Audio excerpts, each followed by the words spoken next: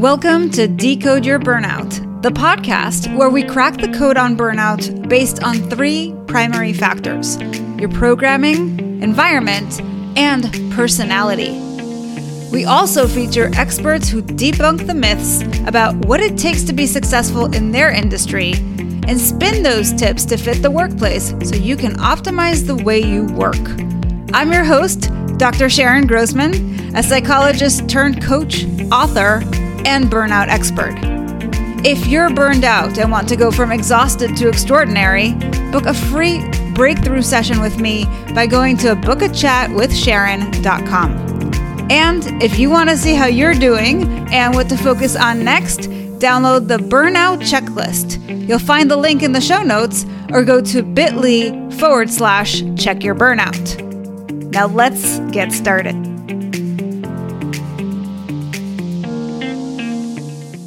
Hello, Decode Your Burnout fans, and welcome to another episode with me, Dr. Sharon Grossman. And today I am joined by a lovely duo, Rebecca and Scott, and they're going to talk to us about how not to be a doormat because they are communication experts.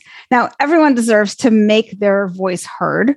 Keith Scott and Rebecca Klein Scott co-founded Tall Small Productions with the mission of helping people at every career level communicate in a clear, concise, and engaging style that results in action. Tall Small Productions leads communications workshops for groups and individuals around the world. They work with Fortune 500 companies, small businesses, school districts, and associations on negotiation, public speaking, body language, leadership, crisis communications, and media training. This husband and wife team launched their company in 2014 and frequently make TV appearances, weighing in on the impact of communication in politics, news, and relationships. And yes, the company is named for their heights. Keith is 6'9" and Rebecca is 5'2". But taller here. Guys, welcome to the show. Thanks for having us. Thank you for having us. This was wonderful. Yeah, well, I'm really excited because, we haven't really talked about this very important issue. I think communication is important, and I think we may have touched on it in a very different way. But what you guys are going to share with us today is important because I think there's a lot of myths about how to engage around other people in the workplace when maybe you're not so sure of yourself and there's things that you want or you don't know how to, how what you're going to do is going to affect other people. And so sometimes we do let ourselves become a doormat, and that's certainly not helpful. So what we want to do is really dive in a little bit into what it means to be a successful communicator so that you can avoid this whole scenario. And I'd love to hear from you guys really what your take on all of this is. You clearly are experts in the field of communication. So first of all, how did you get into this topic? We noticed a lot of people out there putting themselves down, saying things like, I'm sorry, I don't know if this is the right idea. You're probably not going to like this, but... And all of those types of phrases turn us into doormats. And then we wonder why others are stepping on us. And we are on a mission to get people back off the ground and show them they don't have to be in that position. Plus, the amount of ideas that are out in the world that never come to the table because people are nervous, they're scared, they're afraid a loudmouth's going to step on them, make fun of them, say something about them. So they just keep quiet, are immense. We always think of, could there be the cure for cancer? Could be the cure for climate change? Could there be a cure? All these problems, the answers are there many times. But if we don't have everybody in the world know how to communicate, be authentic, be their real person, and not be nervous, then this world can radically change with all those ideas. Yeah. And I think what you're bringing up is actually very pertinent to burnout specifically because one, the first thing that you mentioned is this phrase, which I really love that you had that specific example. So if you hear yourself saying something like, you're probably not going to like this, but then, basically what it says is that you have a lot of self-doubt, maybe even imposter syndrome. Yes. And all of that's going to create a lot of anxiety and you're not going to play full out. And the fact is, anxiety is built in from the beginning of time because when someone stood up and the whole tribe or the whole group was looking at them, that was nerve-wracking because that probably meant something was going down bad. And so we were programmed to be nervous and be anxious. But you can change that programming in your mind, and it takes practice, but you can change that through understanding confidence, understanding the fact that judgment does occur. A lot of people think, I don't want to be judged. But we teach a philosophy that, yes, you're being judged. When we speak to a group, 10% of them just don't like us because they don't like the way I look, or they don't like Rebecca because she's short and she can't help them. But the fact is, you got to get past that. There's always people who don't like you. And when you get past that feeling, it changes everything.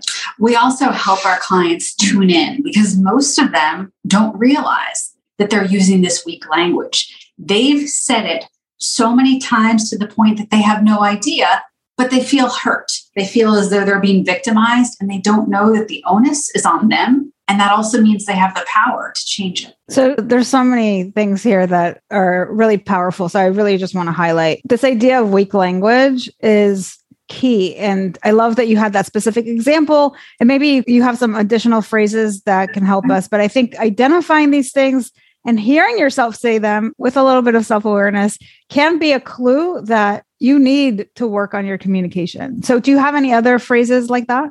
Millions. If someone says, well, I actually had a good time. What does that mean? I can't believe that I really had a good time.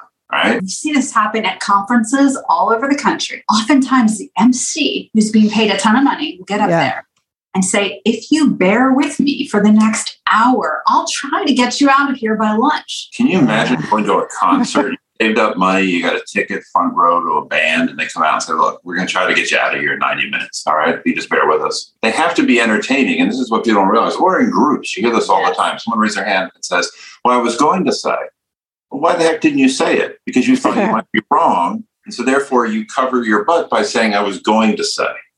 And there's tons of these phrases that make people sound so wimpy and they don't even realize it. Or there's another one. Imagine going in for brain surgery. And if the surgeon said to you, this procedure should work, you'd run the other way. But people say all of these weak words all the time, only because they're terrified that somebody might judge them. Or that they might get it wrong, so that I'm assuming like you'll be kind of off the hook if you're not promising, right? Like don't hold me to this. Right. Exactly. But most things in life aren't that critical, like brain surgery. It's not like we're running NASA or a nuclear power plant. Most of the jobs we do, if we say something wrong or say something, it's not really going to make a major impact. And most people aren't paying attention anyway. Yeah. So I love this idea of like being aware of your language, because when you speak using these weak phrases, it really does. I mean, you're doing it for a reason, yes, but it also paints a picture of you. And I'm sure there's like ripple effect of that in terms of how people perceive you. I mean, talk about not wanting to be judged, but it's kind of a form of self-sabotage, isn't it? It absolutely is a form of self-sabotage, because as you say these words, then everything about you shrinks. You tend to hold yourself like this, you self-soothe, and it creates the opposite perception of what you want. And what we have our clients do is if we have them police themselves and turn inward, they're only going to get more anxious. Instead, we have them go out in the world and listen to other people. Listen to news anchors, radio reporters, everybody in their life, and listen for these words. And the more they pick them out, the less they will use them. The more you listen, observe other people. People do this all the time. You see somebody at a restaurant, somebody in an office, and you think to yourself, thank God I'm not like them. And everyone does this, but they don't want to admit it. The fact is, if you hear people using all those words, think, I don't want to sound like you. You don't have to tell them, but think about that, because behaviors change. If you get in someone's car and it's full of trash, most likely you're going to go home and vacuum your car. Right? we change behaviors by things that we see. If you go to someone's house and they're hoarding stuff, you probably will give stuff away to Goodwill when you get home. We've had that happen. So you change your behavior. So if you listen to other people and hear these words, then it's the fastest way to change behavior. Most people try all these other things, but just find out what you don't like in life and don't do it. That's really good. So I like the idea. You already have a call to action for our listeners, which is go out there and find somebody who is an eloquent speaker and pick up some of these really powerful phrases to replace the weak language that you might be currently using, which is great. And then, I want to come back to this idea of not being judged, because I think that's a huge thing. A lot of our anxiety is worrying about what other people are going to think about us.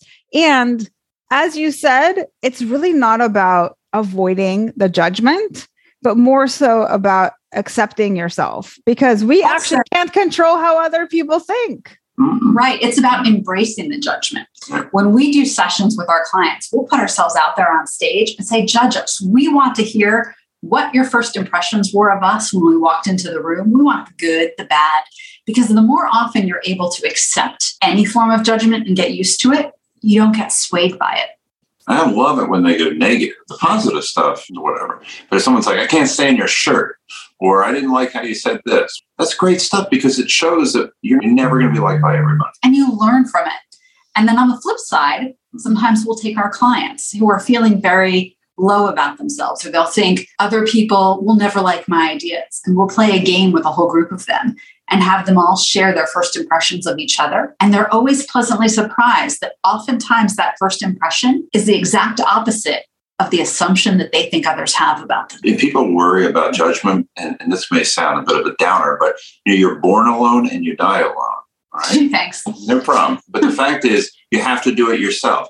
There's no one else. And you're never going to worry on those 2 times about the judgment of others. Those are not going to be your thought processes at those times. And I think too many people get caught up in the day-to-day and don't look at the larger picture of what life really is about. It's about creating that your own inner self. Yeah. So you've mentioned already one really big topic in terms of how not to be a doormat. One is to avoid weak language and get over this fear of being judged, and really just find powerful language and accept the fact that people are going to judge you no matter what. Yes. Right. And that's kind of like a big, powerful message wrapped up in like all these micro messages all in one, which is great. The other thing that I think it brings up, at least for me, as I hear you say that, is that when you are acting like a doormat, or you allow people to treat you in that way, you're going to play small. And the reason I think this is important when it comes to burnout is because too many times I hear people say that they are unfulfilled with their work. And being unfulfilled is one reason why you might be burning out. Absolutely. And to your point about words, for example, people that say, I'm sorry all the time, say that nonstop. Well, it's like a mantra or a chant. If you keep saying these things, you become a sorry individual. And I'm not being rude about it, but that's really what you become, because you've internalized it. No different than if you say, like you talked about your burnout at work, I can't stand this work, it's not fulfilling. We become really a non-fulfilled person because you've repeated that same dogma in your head forever. And something else we see a lot, particularly with women, that leads to burnout is the self-talk of, I don't deserve my own time. One time we were brought in to work with a woman. She had been in sales and her numbers had slipped, and her boss wanted us to work with her on her sales. It turns out she did not need any help from us on that. We asked her, if you had a whole day to yourself, what would you do? She didn't even want a day. She said, if I had an hour to myself, I'd go out, eat a burger, have a Coke, and read a People magazine. She had 3 kids under 5, and the idea of eating without little hands on her plate was really appetizing to her. And we assigned her to do that. And not only once, but a couple of times. And her numbers came back up. Sometimes it's the self-talk where we tell ourselves we don't deserve that time that causes that level of burnout. And everything can change with a few simple actions. Yeah. And I think that's really powerful when it comes from a coach, because people don't give themselves permission often. And when you assign it to them, they feel like they have to do it because there's still like the people pleasing aspect. They have to, or they're like, I'm responsible. I'm not going to let my coach down, but really like they're learning how to give themselves permission to take the time, because they see like, hey, when I do this, I feel so much better and I perform better at work. So maybe I do need to rethink this whole model. And it's recalculating your point or your existence to keep it on earth. It's not just to work and do 70 hours a week and do all that. Like, what's the point? Why are you here? To enjoy, to have fun, to give back, all those things. And I think what's happened is we've made it stigmatized if you're not just doing the work, you're taking that time. But a lot of creativity happens when you do absolutely nothing. You just sit there and look out the window. That's 100%. Mind, it allows, you need that rest time. And it goes back to the beginning of time. People hunted and gathered, but then they had time. They didn't just do that 40 hours a week. They took time to do other things. We've lost that in our system. Yeah, I'm glad you brought that up, because I've recently heard that Albert Einstein, amongst other, real thought leaders, would take naps in the middle of the day. And that's when they would like have their biggest ideas. So when you talk about creativity, like yeah, sometimes we just need time not to do anything. And we know we get all of our best ideas when we're in the shower and we're taking a walk, not when we're sitting at our desk and really trying to figure something out, right? Exactly. So we have to have that kind of built into our calendar. And I think there's too much guilt and there's too much overwhelm about, well, I got all this other stuff I got to do. How am I going to find time to do nothing? But you can't afford not to find that time. Exactly. You're going to burn out. And then when you do take that time, you find a lot of the other stuff, not everything, but a lot of it's just busy work and other stuff that you really don't need to do, where you can find ways to accommodate it. There's not a lot that you have to do. I often think about, what happens when there's some sort of out of the norm event, like there's a family emergency. So it's unexpected. You've got a calendar full of events, and yet you have to leave everything behind and attend to whatever is going on. Somehow you manage. Always. And everything didn't fall apart. Exactly. We don't need to get to the point where somebody is on their deathbed for us to take time for ourselves. I think it's just a mindset, really. Absolutely. I mean, that's a great example. Some are just people going away on vacation and they think, if I leave the office, it's going to blow up. Well, that's just raw ego right there. Thinking you are the linchpin for everything. And that's not true. And I think part of it is ego, but I think there's also the trying to take care of everybody else. Like if I leave, everybody else is going to have to do my work on top of their work. And there's a lot of guilt about taking that time for yourself because you don't want to be a burden on other people. And I always say that if you have that mentality, it really goes back to your beliefs about yourself. And often if you have that idea in your mind, it's because you believe that you are a burden. So you're trying so hard to make everybody else's life so much easier. But as you said, we can rewrite our whole message to ourselves. We can reprogram these beliefs and you don't have to continue living with this. We see that especially with moms who think that they have to tend to everybody else. And they don't realize that if they don't put on their own oxygen mask, they're not being the role model that they really need to be for their kids. I think that's a really, really important message that we don't hear enough because, when you're a new mom, there's this maternity instinct that kicks in where you're like, literally you have to be taking care of an infant, right? Because that's part of your biology and whatever. But I also think it goes into your psychology. And then a lot of times we don't know where to kind of create that boundary, where to cut it off and when to start kind of focusing inward.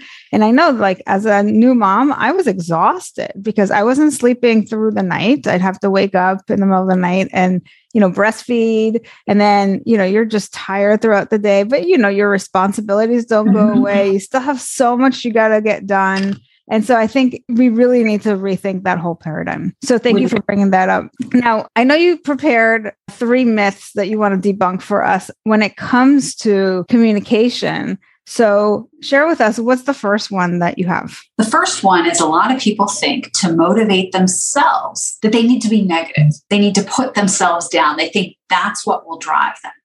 But it does the opposite because when we tell ourselves things that sound like doormat language, those things don't stay hidden in our heads. They come out in the form of the weak language. Swapping out that sabotaging self-talk for affirmative statements changes how you are seen and eventually how you see yourself. That's really powerful. Whenever we talk about self-compassion, this exact idea comes up. The reason why people don't have compassion for themselves often is because of this myth that, if I take it easy on myself, then I'm going to become lazy. I'm going to become compliant. I'm not going to be achieving as much. And I care about productivity and accomplishment. So how could I possibly be kind to myself? And it's actually research that shows that when you treat yourself poorly in the way of your self-talk, that it does increase your productivity only initially, and then it drops. Whereas if you use that kind language with yourself, you actually have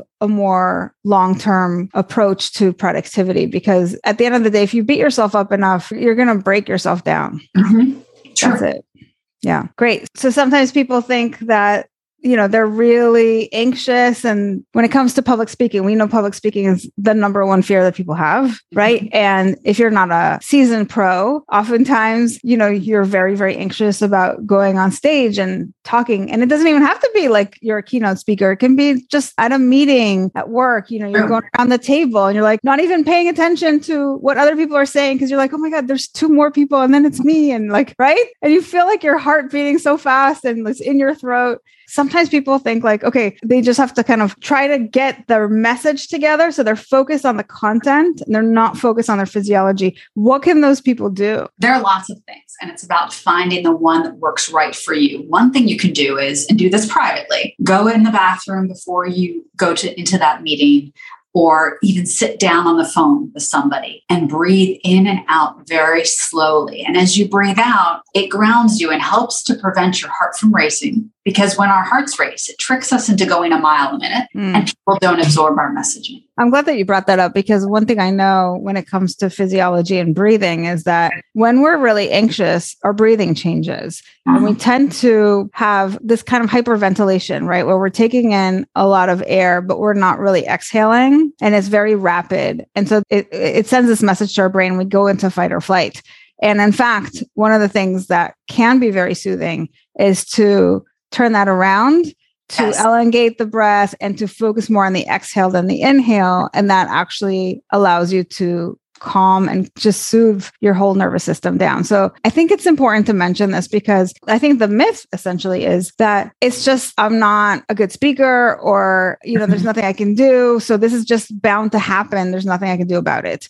Right. But we are actually saying you can soothe yourself in these situations, and it does get easier with practice. And to realize that whenever you're at a podium or speaking to a board or friends, when that anxiety occurs, you start to speak faster. Just naturally. So you have to remember to speak slower than feels comfortable. Yes. When you're speaking, you have to think inside your brain, man, I sound really slow.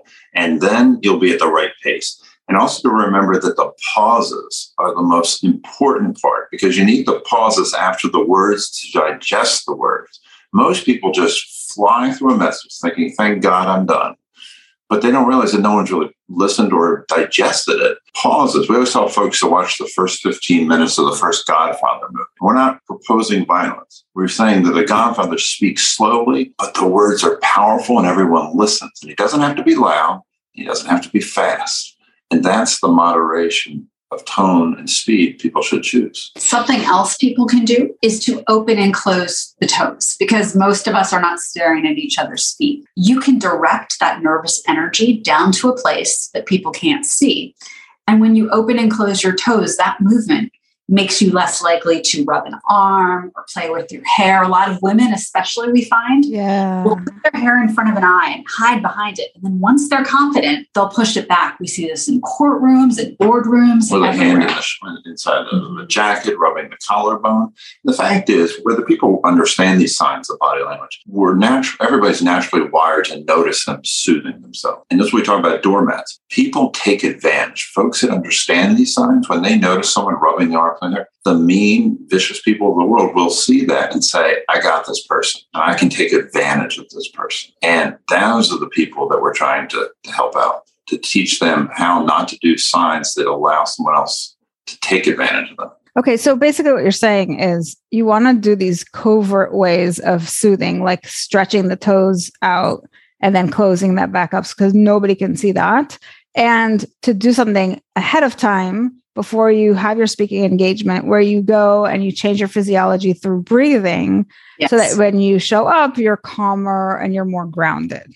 And this can be in a talk or just a one-on-one negotiation. I mean, this occurs, you're going to get a performance review with your boss. I mean, there's a lot of situations that go into this. I was going to say what you were talking about earlier with the speaking more slowly. There's actually something psychological about this, where the reason why we talk so fast is because we don't want to take up space. Yes, true. Right? And if anybody's seen that TED Talk by Kelly McGonigal, where she has you do that Superwoman pose and you're putting your hands up on your hips, it's really to change your physiology so you're feeling more confident before you go into any situation. There's also something about not just physically taking up space, but in your speech, taking up space, taking up time, if you will. And there is that fear that nobody wants to listen to me, so I have to talk really fast and get it out so that nobody cuts me off. There's that fear of I'm going to get cut off. And really, I would encourage people to kind of experiment with this and take their time the next time they're in a conversation, just to see what happens, because it is actually very powerful. And it is a way of taking back your power. I love that idea. And something you can do in the moment.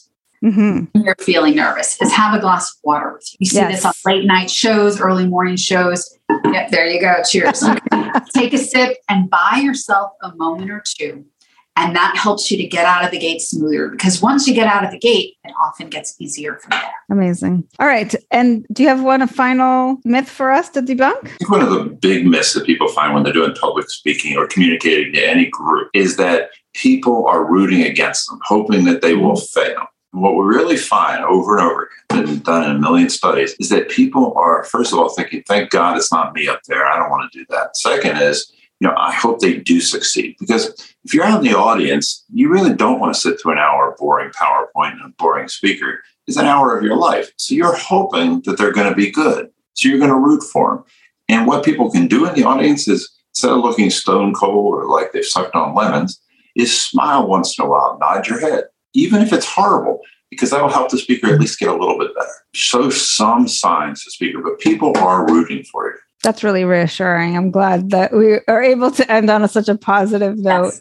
So just to recap, what you've said so far is that people have this idea that they need to be self-critical in order to get things done or to be able to sustain their productivity or whatever it is. And really, that self-talk is sabotaging them. Yes. Secondly, that there is something that you can do to really shift your physiology so that you are feeling more cool, calm, and collected when it's time for you to speak. And that people are actually rooting for us.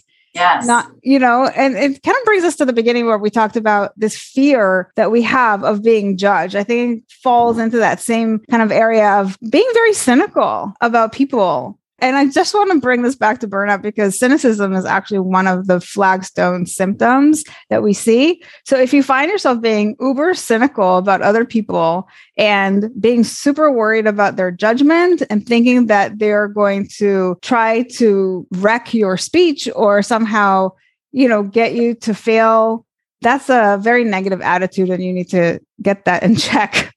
Yes, you needed some attitude chiropractic work on that. Absolutely. Well, Rebecca and Scott, thank you so much for being on the show. I love this topic of not being a doormat and speaking confidently and having that, not just outer communication, but inner communication is super important, especially when it comes to burnout. So that's great. If people are interested perhaps in finding you online, working with you, where should they go? Head on over to tallsmallproductions.org. You can fill out a form there about any of your questions, and we always get back to everyone within 24 hours. Amazing. All right, cool. Wonderful. Thank you. Thank you. Yeah, of course. Now, for all of you thinkers out there, what did you think of the show? I thought it was fantastic. And there's so many goodies in here that I hope you kind of simmer with this for a bit. If you're a feeler, how did hearing this make you feel? And for all of you doers, what are you going to do based on what you've heard? Now, regardless of what your personality code is, my goal is to spread the word that burnout is a unique experience. And by decoding it, you can find solutions that are equally unique to you. Help me spread this message by subscribing to the show on Apple or Spotify and leaving us a review, telling us what you think, feel, or do differently because of the show. And if you're watching us on YouTube, you can also leave me a comment or questions to answer in future episodes. And please recommend the show to anyone struggling with burnout. If you're ready to take the next step with me to decode your burnout, go to decodeyourburnout.com, and I'll see you right back here next week.